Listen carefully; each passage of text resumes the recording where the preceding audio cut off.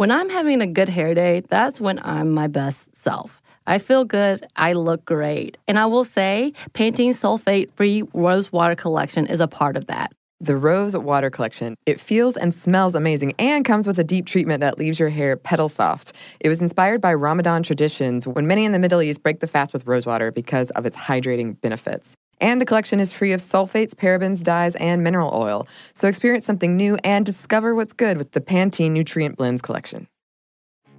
Hey everyone, I'm Stephen Hayden. And I'm Jordan Runtagh. Join us as we unveil our new music podcast, Rivals. It's a look back at famous music rivalries of the past. Every week, Jordan and I will explore a new rivalry, delving into all the dirty details about our beloved musical icons who just can't seem to get along with their fellow legends. And then we'll debate each other about who deserves to have the upper hand in these classic conflicts. You'll remember the biggest beasts from music history, and hopefully become aware of some you didn't know. Join us on Rivals, a new podcast from iHeartRadio debuting on February 26th. Listen and follow on the iHeartRadio app, Apple Podcasts, or wherever you listen to your favorite podcasts.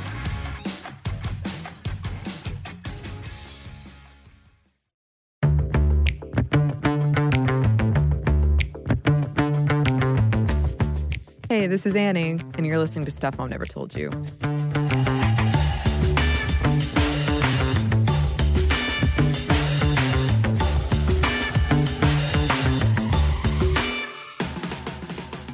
As 2018 draws to a close, I've been looking back on this year that honestly feels like it's been probably 17 years.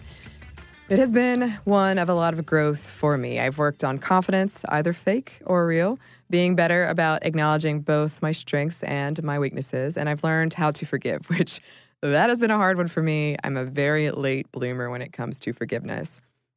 And as of very recently, I've gotten better about asking for help when I need it. I've learned to be accepting of parts of myself. I've rejected my entire life, but I have a lot of growing up to do. I still have a lot of growing to do. Since the 2016 election, I have been behaving very destructively. I call it self-destructive Annie. And in some ways, I think I needed it, but it was really unhealthy. I slept barely at all. And when I did, it was on the floor or wherever I happened to be. I ordered unhealthy food at all hours of the night. I ran way too much to work off all of the food that I was eating. I drank too much. I haven't made time for myself or my mental health. So I hope in this new year, among other things, I can let self-destructive Annie go. And I would love to hear from you listeners what you do well, what you want to work on, and your hopes for this new year. In the meantime, here's an episode looking at why women sometimes feel a pressure to downplay their successes. Goodbye, 2018. It's been real. Welcome to Stuff Mom Never Told You from HowStuffWorks.com.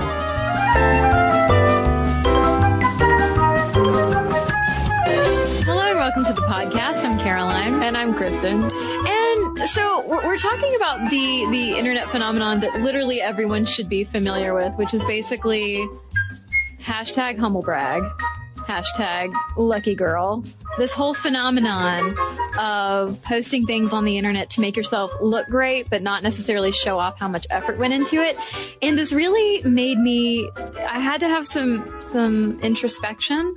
Kristen, I needed to think back to figure out if I had done this. And I think I was guilty of this probably when I was younger, like literally when Facebook first came out and we were in college, 'cause we're so old. I feel like it was much more common. And I say that as if it's like someone other than myself. But I think that now I'm so turned off when other people do it online that I, as a grown person, try to avoid bragging on the internet. Bragging or humble bragging? Oh, well, the humble brag, you know, like showing my glamorous podcaster lifestyle on the internet just to make myself look better. So in what ways would you humble brag on Facebook back in ye olden days? Ye old 2004.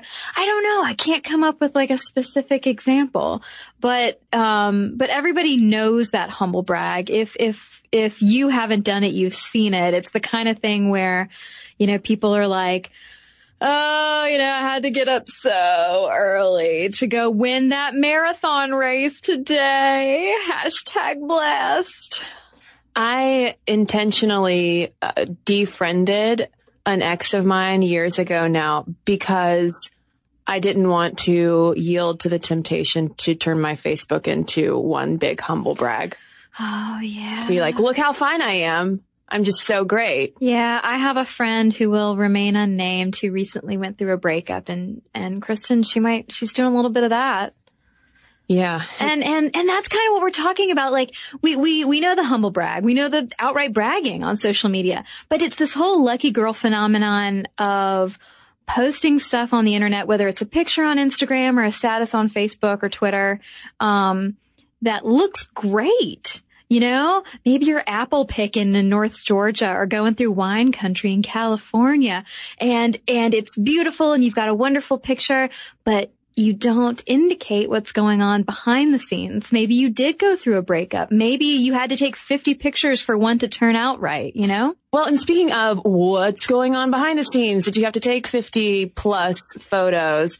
This is very reminiscent of what was happening earlier in November with social media star Asina O'Neil, who took herself off of Instagram and all of her platforms because she fessed up that it's all fake. Shocking. Yeah. She said she was tired of the whole, sponsored post rigmarole, that she was tired of carrying as a teenager. She's really young. I think she's just 18 now. She said, she was tired of being such a young person whose entire life was dedicated to putting forth this front, this hyper stylized, hyper fashioned, hyper dieted front, when really none of that was giving her any happiness, but it was portraying an amazing lifestyle. But then, of course, there's the whole question that we're going to get into as well of actually owning our success and being comfortable in our success and achievements and good things that happen. Because while I think it's totally responsible as an internet person to have your humble brag radar on and do what you can to control your output of it, there's the line between that and then being completely averse to any type of self-promotion or sharing good things that happen because you don't want to seem like you're being too boastful. Yeah. Well, so the article that I saw that got my wheels turning on this was in The Atlantic in September of this year. And they were talking about this whole, what they call envy baiting, #lucky girl phenomenon. And like we said, this is basically just posting the fruits of your sometimes very extensive labor or hardship without acknowledging the hard work that went into making it, whether this is, getting engaged, whether this is, preparing a meal, it could be anything. It could be small, large, significant or insignificant, but it's simply putting forth this image, like we said, that everything's hunky-dory when perhaps you really had to work for it. Well, and that's why when I got engaged and shared it with my Facebook friends, I first uploaded just a photographic montage of all of the fights and tears that my fiance and I had experienced in the previous couple of years. And like it was such a long walk down the Wall of China, That old Wall of China. And how actually this is true, how in the car ride to the Great Wall of China, where for podcast fans who are not aware, that's where my proposal took place and it was amazing. But I didn't think it was going to happen because in the van ride there, he was razzing me the whole time. I was like, well, he's being very unromantic today. So surely there's no ring in his pocket. Little bait and switch. A little bit. An affection bait and switch. And don't think that academics haven't gotten in on this, because it is tied into so much gendered stuff. Social media is so hot right now, you guys. But they wrote that it reflects something deeper and perhaps pernicious in contemporary culture. The pressure young women feel to be effortlessly perfect. And they're citing a 2003 Duke University study that coined effortlessly perfect, although I'm sure other people have said that phrase before. They write that you have to have it all together, but don't let them see you sweat.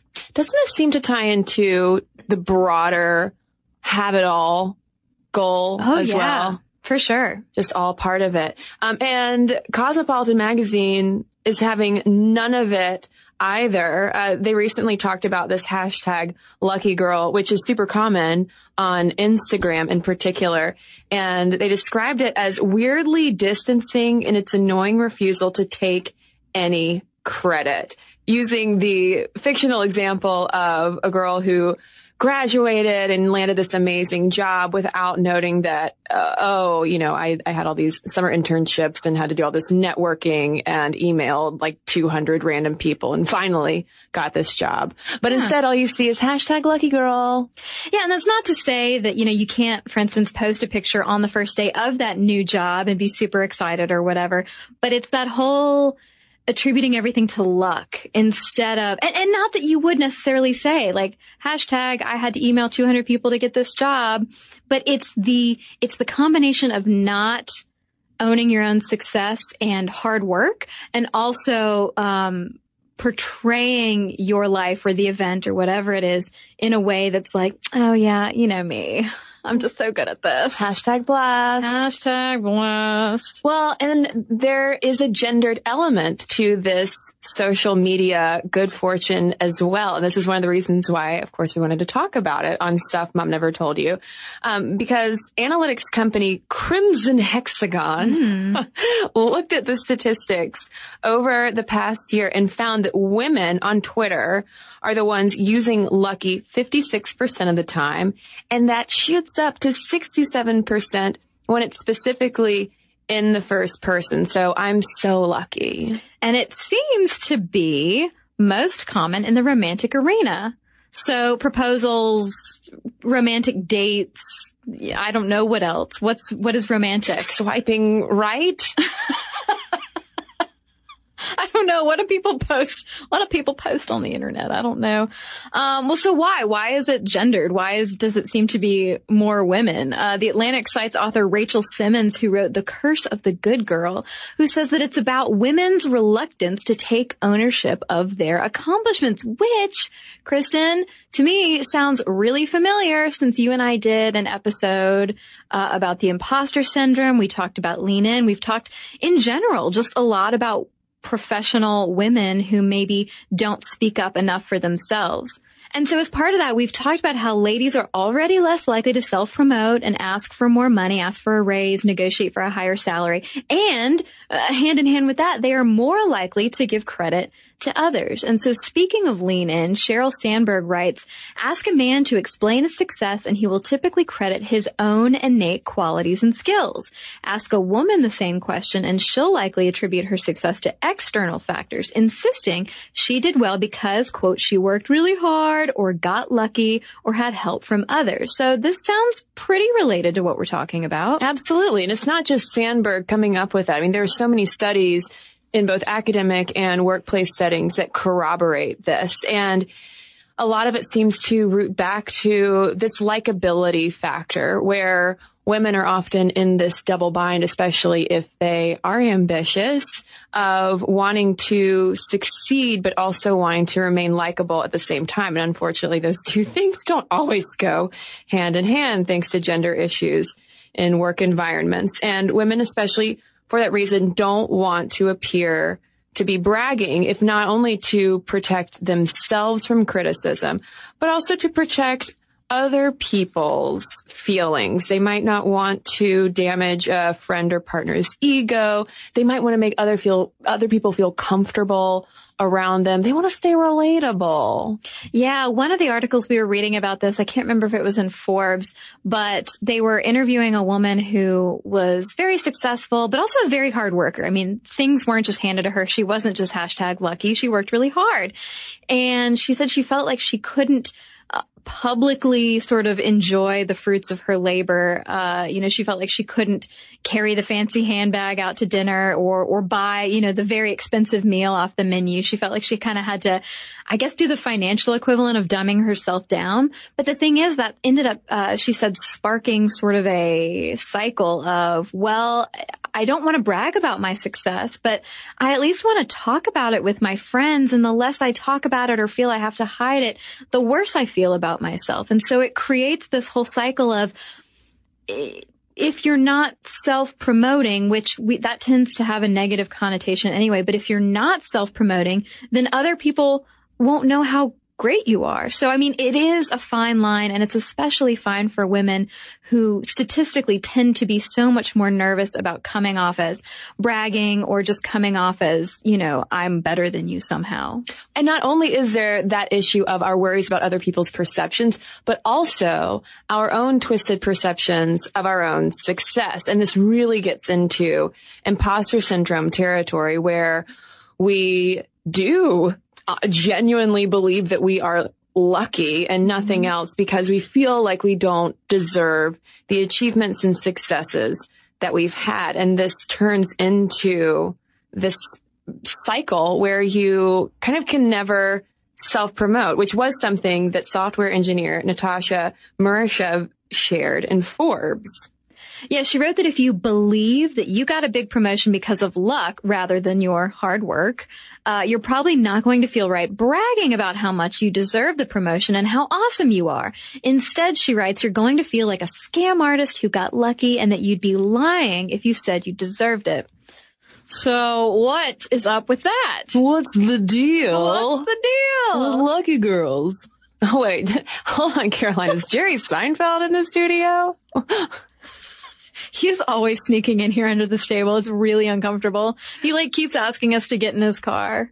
I wish Elaine Bennis would sneak into the studio from time to time. You and me both. She and I have similar dance moves. Oh my gosh, me too. We could just have a podcast studio dance party. I think we are just clearly outright bragging that our dance skills are as good as Elaine Bennis's. They are as elbow and knee heavy as old EB. Don't I know it? But seriously, what's up with all that? And I'm not talking about our dance skills.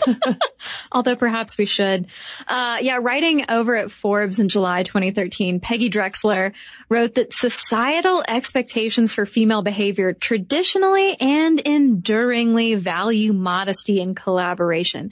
And so even if you think, screw everybody, we should feel confident in our abilities or in our accomplishments or whatever, you would be foolish to think that women don't internalize societal norms and expectations, especially things that have been around forever that women just need to quietly enjoy baking at home. Not that you can't. I like quietly baking at home. Baking and then taking endless photos of your perfect baking. Right. And just #lucky. The eggs are really good today. I barely had to stir. Well, and it doesn't help either that pop culture enjoys the trope of the self-deprecating heroine or the charming but downtrodden woman, as Drexler points out.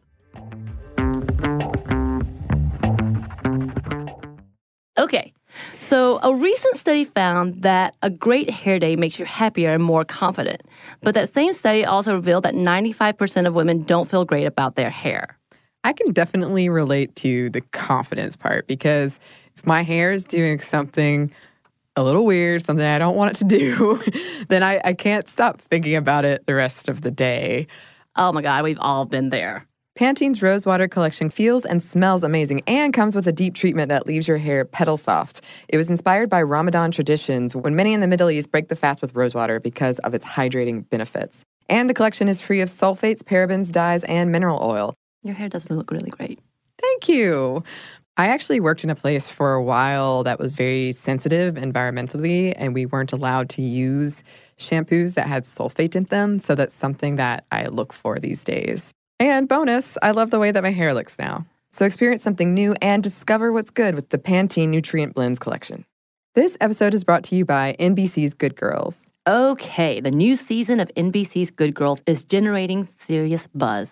Christina Hendricks, Retta, and Mae Whitman have never been more hilarious as America's favorite moms turned gangsters, Beth, Ruby, and Annie. Already this season, there have been some big twists and breathtaking surprises. The fans love it, and the critics do too. Variety calls Good Girls addictive and audacious. Entertainment Weekly says it's just what you need, and Rotten Tomatoes certifies Good Girls 100% fresh. So if you've missed any of the new season, get yourself online and stream it now. And Sundays on NBC, watch it live. There's sure to be big twists and huge surprises. So you'll want to enjoy your Good Girls experience in a spoiler-free zone. The all-new, all-hilarious season of Good Girls, Sundays on NBC, and stream anytime.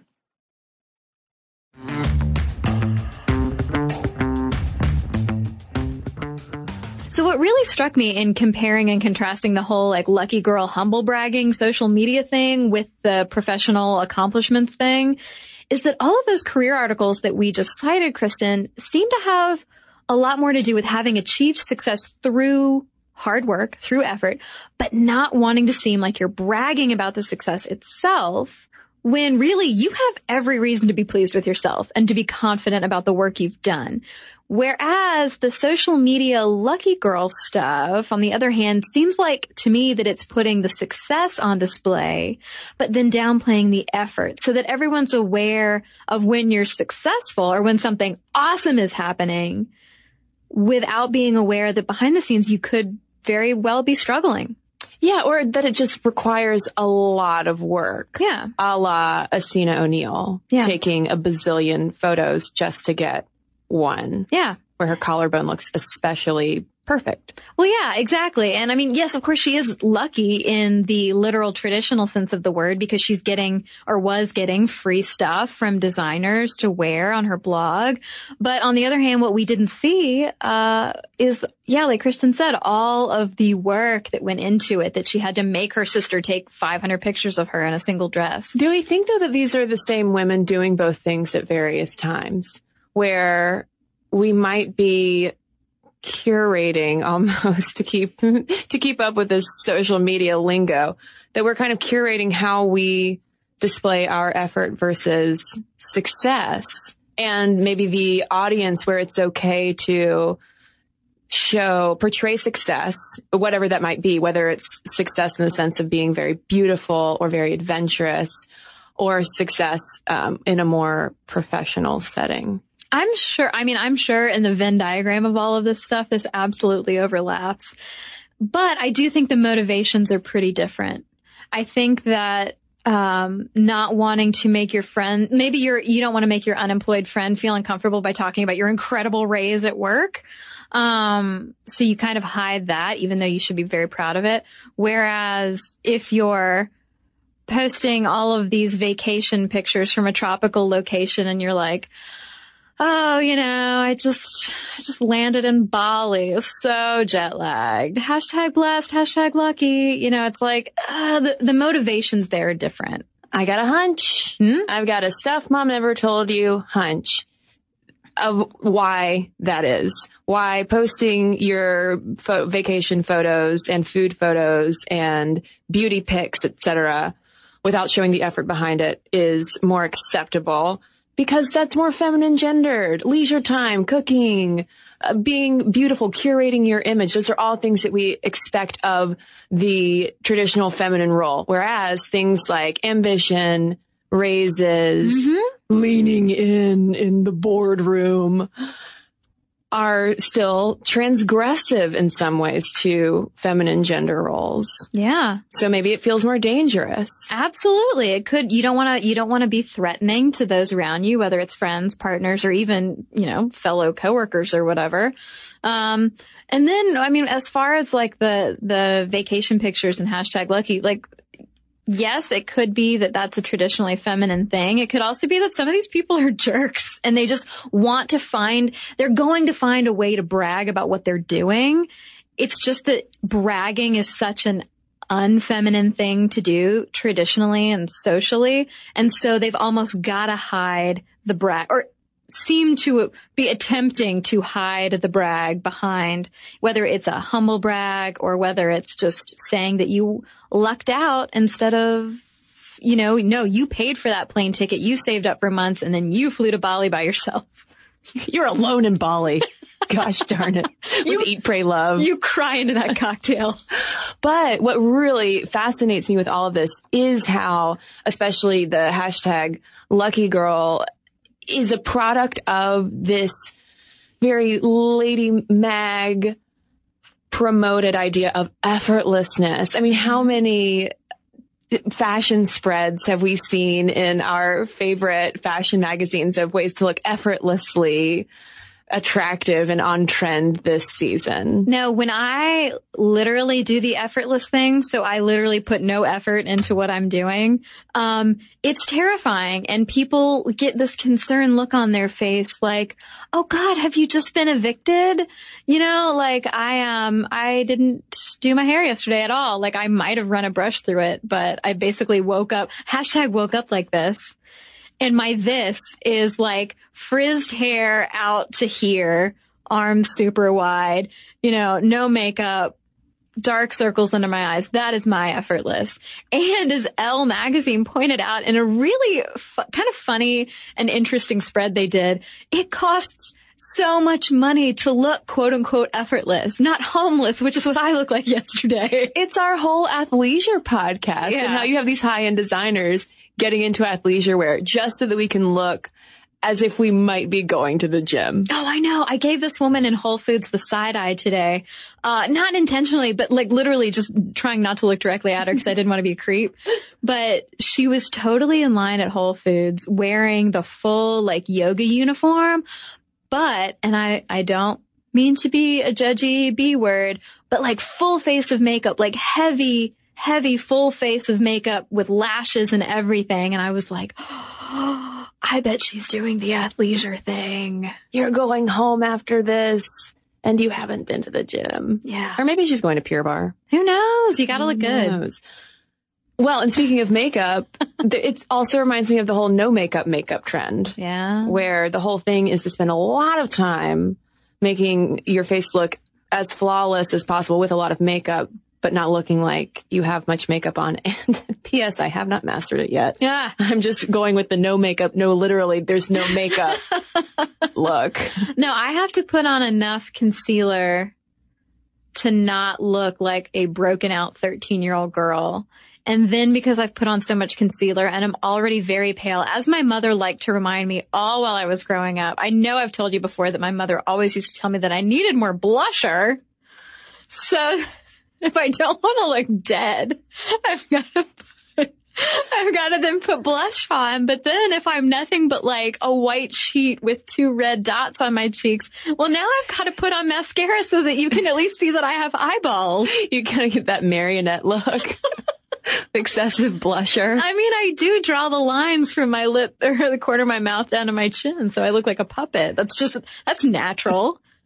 Well, and how in that Elle magazine spread that you were just referencing, what do? They added up all of the costs of these effortless, in quotes, outfits, like athleisurely outfits, all the drapey shirts and sneakers and vegan leather leggings and the cold pressed juices and all the things, all the various things. And, rounded it up to it costing over like $115,000 a year to look effortless. Yeah, that's if you want to do all of the stuff that they had broken down, all the lotions and the potions and the hair creams and the face creams and the clothes and the watches and all that stuff. But I think they tallied up like just maybe 1 week's worth of outfits and stuff like that. And it still came to $50,000. I mean, if you got the designer boyfriend jeans, the designer tunic, the designer caftan. Oh, for a designer caftan. That's when I'll know I've made it. A caftan. I long for it. But yeah, and so they make an interesting point though. They say it's probably no coincidence that during this moment culturally of unprecedented busyness, or at least perceived busyness, because I think we've talked before, right, about how we're just in this age of like, oh, I'm working so late. Everybody's bragging about working all the time, even when they're not. They say this new aspirational lifestyle is one marked by leisure and ease. Unfortunately, looking effortless is not making us less busy or any richer or less insecure for that matter. Our era of sartorial and corporeal nonchalance rests on a myth that looking natural and being low maintenance are one and the same. But they write, for most of us who weren't born #blessed, they are definitely not. And speaking of #blessed, it made me so happy when in May 2014, the New York Times published a trend piece on hashtag blessed by a friend of the podcast, Jessica Bennett, who described it as, quote, invoking holiness as a way to brag about your life. And hashtag blessed is, sort of the evolution of the humble brag, where it's like, I'm so aware of what I'm doing. And sometimes hashtag blessed is used in purely comedic forms. Mm-hmm. I've done that before. Whether people have laughed at it, I don't know. It's on Twitter. That's how I first became familiar with the concept of hashtag blessed. It's not literally Kristen Conger hashtagging blessed, but the idea of just like, what? I know, just the idea of someone being like, I picked my sandwich up off the floor and it was still edible, hashtag blessed. I don't know if this gives away too much about the type of people I follow on social media, but I wasn't and am still not following anyone who legitimately says that they are blessed. Because those people are out there. I think by this point, especially considering this piece came out in 2014, which is like a bazillion years ago in Twitter years, if you are actually using hashtag blessed in a non-religious meaning, I think you haven't caught on to the internet and how it speaks. Yeah. I mean, so Bennett's writing about how in that period, that snapshot of time in 2014, everybody in her Twitter feed, on her Facebook wall, everybody's hashtag blessed about something, anything from being accepted to grad school, to getting tickets to Fashion Week, to going on spa weekends, and like, I get it. I get the sarcastic hashtag blessed. And I'm cool with like the religious, like actual Christian grandmother saying she's blessed for when the something. Pope tweets hashtag blessed. Yeah, I'm cool when the Pope does it. But it's that like middle ground of just stop. I'm so like, look at my manicure, hashtag blessed. Well, and it's so transparent. And Bennett talked to noted linguist Deborah Tannen about it, who said that what makes these examples humble brags isn't the blessed itself, but the context. Because what you're really doing is telling the world, for instance, that maybe your fiance is the best, or you've been invited to do something impressive, or you have just beautiful, elongated fingers if you're saying hashtag blessed about your mani-pedi. Do you know, I'm going to admit something embarrassing. Ooh, please do. It has little to nothing to do with humble brags and hashtag blessed. But so I am ridiculously clumsy, especially when it comes to sharp objects. And I've cut several fingers on my right hand. And the other day, the only Band-Aids in my direct vicinity were red Band-Aids with white high heels all over them. And so I had my hands covered in these like hilariously lady-rific Band-Aids. And I thought, like, this is hysterical. I'm going to take a picture and post this to Instagram. Like, this is really funny. And so I did, but I was like, oh, my fingers look fat. Delete. You deleted it? Yeah, well, I still have the picture, but I didn't post it. I didn't post it to Instagram. Listeners, I saw the Band-Aids and I loved them. Yeah, Kristen was like, what did you do to yourself? And where did you get those Band-Aids? I don't know. I think they were my Christmas stocking or something. They look like they would come with like 911 Barbie or something. Oh my God. They came in one of those tins, that's like lady emergency. Oh Lord. But I was like, I opened the tin. I was like, I need Band-Aids. I'm covered in cuts from like cooking dinner and trying to open a box from Amazon. Talking about hashtag blessed. Oh. But so back to linguist Deborah Tannen. She's right on the money. Humble bragging is 1,000,000% transparent, and it just makes you look like a jerk, according to science. It's not just Kristen and me. It's science. According to a study in Psychological Science in May 2015, humble braggers overestimate positive responses and underestimate negative ones to their posts thanks to an empathy gap. Sounds like a bunch of psychopaths. This is basically like not putting themselves in other shoes. So for instance, a humble bragger might see someone else online humble bragging and be like, ugh, so tacky. I don't like that at all. But when it comes to them humble bragging about a vacation or a new car or whatever it is, they're like, people are going to be so happy for me, but I don't want to out and out brag because I don't want to be a jerk. So I'm just going to kind of like humble brag, you know, that kind of thing. So they get a vanity plate for their new car that's hashtag like LKYGRL. Like Instagram that. Oh God, you know that exists. I'm sure it does. Cause I own it. Because it's me. On my dented hatchback. That is true. I'm not even joking. About the hatchback part. Yeah. And the dents. Right. No, I would never leave out the dents. But speaking of a dented hatchback, is this a decent segue into the hot mess humble brag? Oh, totally. And how we see this propped up in pop culture. And Caroline, we were having Stuff Mom Never Told You mental synchronicity somehow, because right before you sent me this Slate piece examining this whole hot mess phenomenon that we see among our fave Hollywood starlets and the women they portray on screen, a girlfriend of mine sent me a similar piece over at Salon, basically being like, what's up with this whole self-deprecating hot mess situation, which I feel like was really exemplified by Liz Lemon on 30 Rock originally, because here we have a super successful woman, but she's like such a hot mess in so many ways. Yeah. But we see it more off screen with a lot of stars today as well. Yeah, just a lot of women who are, it goes back to that relatability thing that we mentioned earlier with the whole professional woman thing of enjoying great success and being, you know, multi-hyphenates. Maybe these celebrities are writers and actresses and producers and directors. Who knows what they are?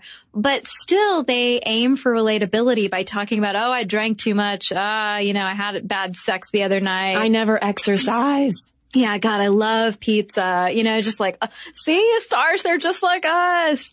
But Eileen Giselle at Slate in August of 2015 was not having any of it. Not having any of it at all. She was talking about how bragging about being a hot mess, because that's essentially kind of what it is. It's another way of bragging about, like, I'm so busy and I'm so accomplished. Basically, Giselle is arguing, like, look how busy I am. Look how complicated and complex my life is, that I even have time to like sit here and talk to you. I haven't even brushed my hair. Oh my God, am I bragging about being a hot mess conger? I just talked about not brushing my hair. But she says that it's become this badge of honor for virtually all successful Caucasian women between 20 and 40. And that was one of her big bones to pick with the hot mess trend. She's like basically saying that it's only these super privileged, successful white women who have the luxury of complaining about being a hot mess and drawing attention to their screw-ups, whether it's a fashion choice or a job choice or a life choice, where she argues women of color feel more compelled to not brag, but just emphasize their success so that they are taken seriously. She writes, successful women of color are painfully aware that public conceptions of their race presume hot mess status. And she gives the example of Lena Dunham interviewing Kerry Washington for, I think it was Marie Claire, and how Kerry Washington was on the cover and the headline was something like, oh, we all want to be Kerry Washington. And meanwhile, Lena Dunham herself is obviously very successful, a very hard worker, like an overworker, overachiever. You know, she's definitely a multi-hyphenate. And so Giselle writes that hyper-successful white women can brag about being clueless messes, a la Lena Dunham, while black women, a la Kerry Washington, are turned into what she calls surrogate philosophes. So, being a hot mess is a byproduct of white privilege? That's what Giselle is arguing. You should have read the comment section under it. No, actually, you shouldn't have. Tell me about it. What were the comments like? Well, no, the comments were all over the place, as one might expect for anything on the internet. But a lot of people were coming to say, so we can't have a bad day and just like complain about not having time to brush our hair because we've got so much work to do or something like that. And, you know, I don't know if Giselle does have an answer for it or did at the time, but I kind of came away from that article feeling the same way of like, yeah, I totally can see that, how culturally it tends to be like young, hot white actresses who, like the adorable and very talented Anna Kendrick, who like loves to call herself a hot mess. And I can see how that is sort of a humble brag of like, Anna Kendrick, you're so amazing and adorable and successful. And you're sitting here like even telling your interviewer to refer to you as a hot mess in interviews. And so Giselle is saying like, this is such a young white woman thing. But meanwhile, you've also got Tracee Ellis Ross, who's a woman of color, obviously, successful actress, amazing person, who refers to herself as a hot mess too in the media. And so I kind of came away from that article being like, I don't know. I think this is an equal opportunity descriptor, a self-descriptor anyway. But I mean, I see her point. You know, she also points out that it's very gendered, the hot mess humble brag. You don't see a lot of men going around being like, I'm such a hot mess. Instead, she writes, you know, men own their success.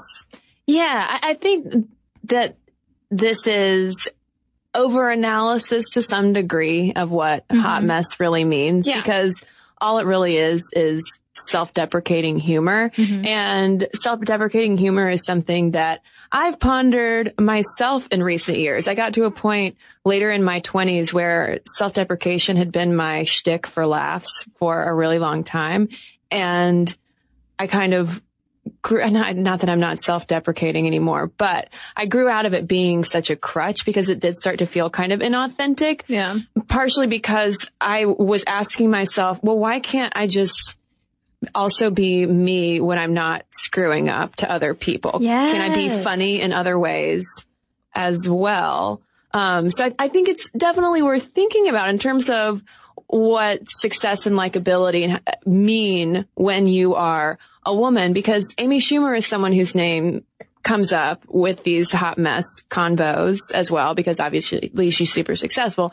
She's white, and her comedic persona is a wild hot mess. But Judd Apatow and other people, and just like, as you can observe as a human, have noted she is one of the hardest workers in show business. And her being cited as, I don't know, like self-labeling as a hot mess, and that's not okay. I don't know. With those kinds of examples, I am skeptical because it's her brand. Yeah, it is her brand. And I think it's there are plenty of, like, I guess, equivalent male comedians who could potentially be called hot messes themselves. I mean, I see what the writer was saying in terms of like, hey, if you're actually a really hard worker like an Amy Schumer, don't equate yourself with somehow being out of control just by being you. Yeah. Yeah. And this is also making me think of how Amy Poehler is so the antithesis of the hot mess. I mean, partially because Leslie Knope obviously has a binder for everything. Right. But even in Amy Poehler's public presentation, as slapsticky as she can be sometimes, she's still very authentic in how she works and how work is meaningful to her, and things that she thinks about, like her family and relationships beyond work as well, that might at times feel like hot messes, but it's just all part of being a busy, successful woman. And so rounding all of this back to the lucky girl phenomenon, social media, why women would seek to mask competence or seek to mask effort. I mean, it's all part of sort of shaping your identity online, which is something that more and more of us are doing. There was this StatPro survey that found that a majority of people on social media post online in a way that defines their identities. And so it's no wonder we want to look good in a way that we can control. Yeah. Yeah. I mean, and I think in some ways too, like hot mess can be controlling your own narrative as well, because it takes work to make a mess. Yeah. Well, and also to be comfortable enough to be up on a level where you're comfortable enough to publicly admit, like, I'm a mess. Because if you genuinely were falling apart and you felt like your life was in a shambles and that you weren't accomplishing anything, like, would you be as comfortable admitting that, like, oh, I'm a hot mess? It's like, well, no, you really are. Like, please let me help you. Well, and is there a distinction between just being a mess and being a hot mess? Yeah. Yeah. Culturally, I would think so. You know, but I do like how Mindy Kaling wants nothing to do with the whole hot mess thing. She has straight up said, I work like a lot. And I appreciate that as well, of someone who is very transparent about all of the effort and, work that goes into building her empire like that. Yeah, she talks about how she completely over-prepares and works so hard. And we're used to hearing about women over-preparing in terms of the imposter syndrome. Like, I don't believe in myself, so I have to overwork and be over-prepared, and then I'm stressed out to death. Mindy Kaling's take on it is pretty refreshing in that she's saying, no, I work really hard. I over-prepare for anything, but that is so that I can go kick ass at everything that I do. I want that. I like that idea that, well, I mean, it's confidence and owning how much work you actually do. And it's such a contrast too, to the type of overwork and over preparedness that we discussed in our Little Miss Perfect perfectionism podcast, because that kind of overwork is a sign that you're actually not doing things right, because you're only focused on failure. You're overworking because you are convinced that you will fail otherwise. Whereas someone like Mindy is overworking because she's so focused on success. Yeah. And so it's time, everybody, to ditch this whole luck discourse of everything that you accomplish in your life, anything that happens to you, anything that you experience, chalking it up to luck. Enough with that. It's time to own your work effort and your work ethic and even the hardships that come along with it, and how much success you've earned. I mean, there's no shame in owning any of these things. And at least that could start to help engender a little bit of confidence in yourself when you're not telling yourself and others like, oh, I'm just lucky, or like, oh no, I didn't really do that much to get the promotion to be like the CEO of this company. So let's start the trending hashtag unlucky girl. That's exactly what I meant. Hashtag hardworking girl. Hashtag I'm sweating as I type this. Oh, hashtag working girl. And then, oh my God, then I could use so many Melanie Griffith gifs. Done. Perfect. Well, I have a feeling that this topic resonates with a lot of listeners because social media, y'all, it's everywhere. And we're curious to know your thoughts on it. Is it something that you've noticed that you've caught yourself doing, something that maybe grates on your nerves? Hashtag shut up, lucky girl. momstuff@howstuffworks.com is where you can email us. You can also tweet us at momstuffpodcast or message us on Facebook. And we've got a couple of messages to share with you right now. Okay. So a recent study found that a great hair day makes you happier and more confident. But that same study also revealed that 95% of women don't feel great about their hair. I can definitely relate to the confidence part, because if my hair is doing something a little weird, something I don't want it to do, then I can't stop thinking about it the rest of the day. Oh my God, we've all been there. Pantene's Rosewater collection feels and smells amazing and comes with a deep treatment that leaves your hair petal soft. It was inspired by Ramadan traditions when many in the Middle East break the fast with rosewater because of its hydrating benefits. And the collection is free of sulfates, parabens, dyes, and mineral oil. Your hair does look really great. Thank you. I actually worked in a place for a while that was very sensitive environmentally, and we weren't allowed to use shampoos that had sulfate in them, so that's something that I look for these days. And bonus, I love the way that my hair looks now. So experience something new and discover what's good with the Pantene Nutrient Blends collection. Here's the thing. Saving money with Geico is almost better than playing pickup basketball. Because there's always that guy who joins your game. He never passes the rock, he constantly bricks threes, and he'll completely hack you and then put his hands up and say, "No foul, no foul." With Geico, it's easy to switch and save on car insurance. No need to fake an ankle sprain because you're absolutely exhausted. So switch and save with Geico. It's almost better than sports. Well, I have a letter here from Julie about our gendered chef episode.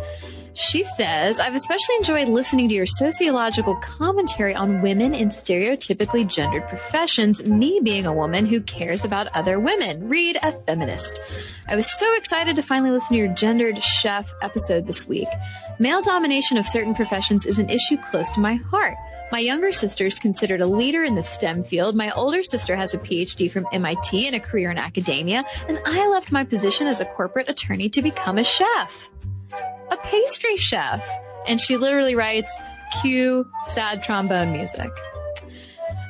Julie goes on to say, well, I agree with every point you made regarding the sadly lacking level of female representation in head chef and executive chef positions. I do take issue with what I perceived as you reinforcing the gendered nature of pastry and baking.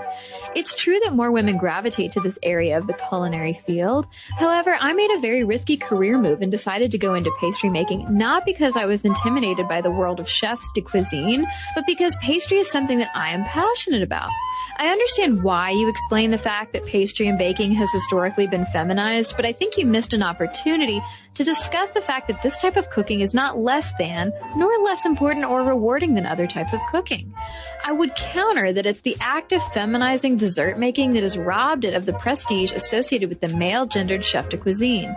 There is no less skill, artistry, intelligence, knowledge, creativity, danger, sweat, invention, precision, calculation, or spontaneity involved in making pastries than there is in preparing meat. Instead, what I heard on your podcast was banter about how disappointing it is that most female chefs are still in pastry as if it were a lesser profession. This is all to say, while I think it's important work discussing the serious and upsetting gender gaps in many professions, I would caution against rhetoric that demeans women in largely female professions as something less than those in largely male ones. Though it does take courage and tenacity to succeed in male-dominated fields, no argument here, it's a step backward to identify historically female-dominated fields as somehow less worthy than male ones. She says, thanks again for your podcast. Keep up the good work and the good fight. And Julie, I have to say, I totally agree with you. And I was hoping that we were sharing those tidbits about women's baking history just as a way to enlighten listeners. And I totally did not mean to indicate in any way that being a pastry chef or being involved in pastry in any way, whether it's eating it or making it, is less than by virtue of being feminized. Well, I got a letter here from Rosa about our podcast on cooking shows. And she writes, while listening to your show about celebrity chefs, you mentioned Julia Child found her passion and started her career later in her life. I enjoyed how both of you commented on the fact that there's nothing wrong with finding what you love to do later in life. Our society really is focused on becoming highly successful before you reach the ripe old age of 30. What's up with that? I'm a seasonal worker and haven't found a full-time job that I really enjoy yet, but I'm going to keep on searching and will have Julia in the back of my mind as my motivation. So thanks, Rosa, and thanks to everyone who's written into us. momstuff@howstuffworks.com is our email address. And for links to all of our social media, as well as all of our blogs, videos, and podcasts, including this one with links to our sources so you can read more about #LuckyGirls, head on over to StuffMomNeverToldYou.com. For more on this and thousands of other topics, visit HowStuffWorks.com.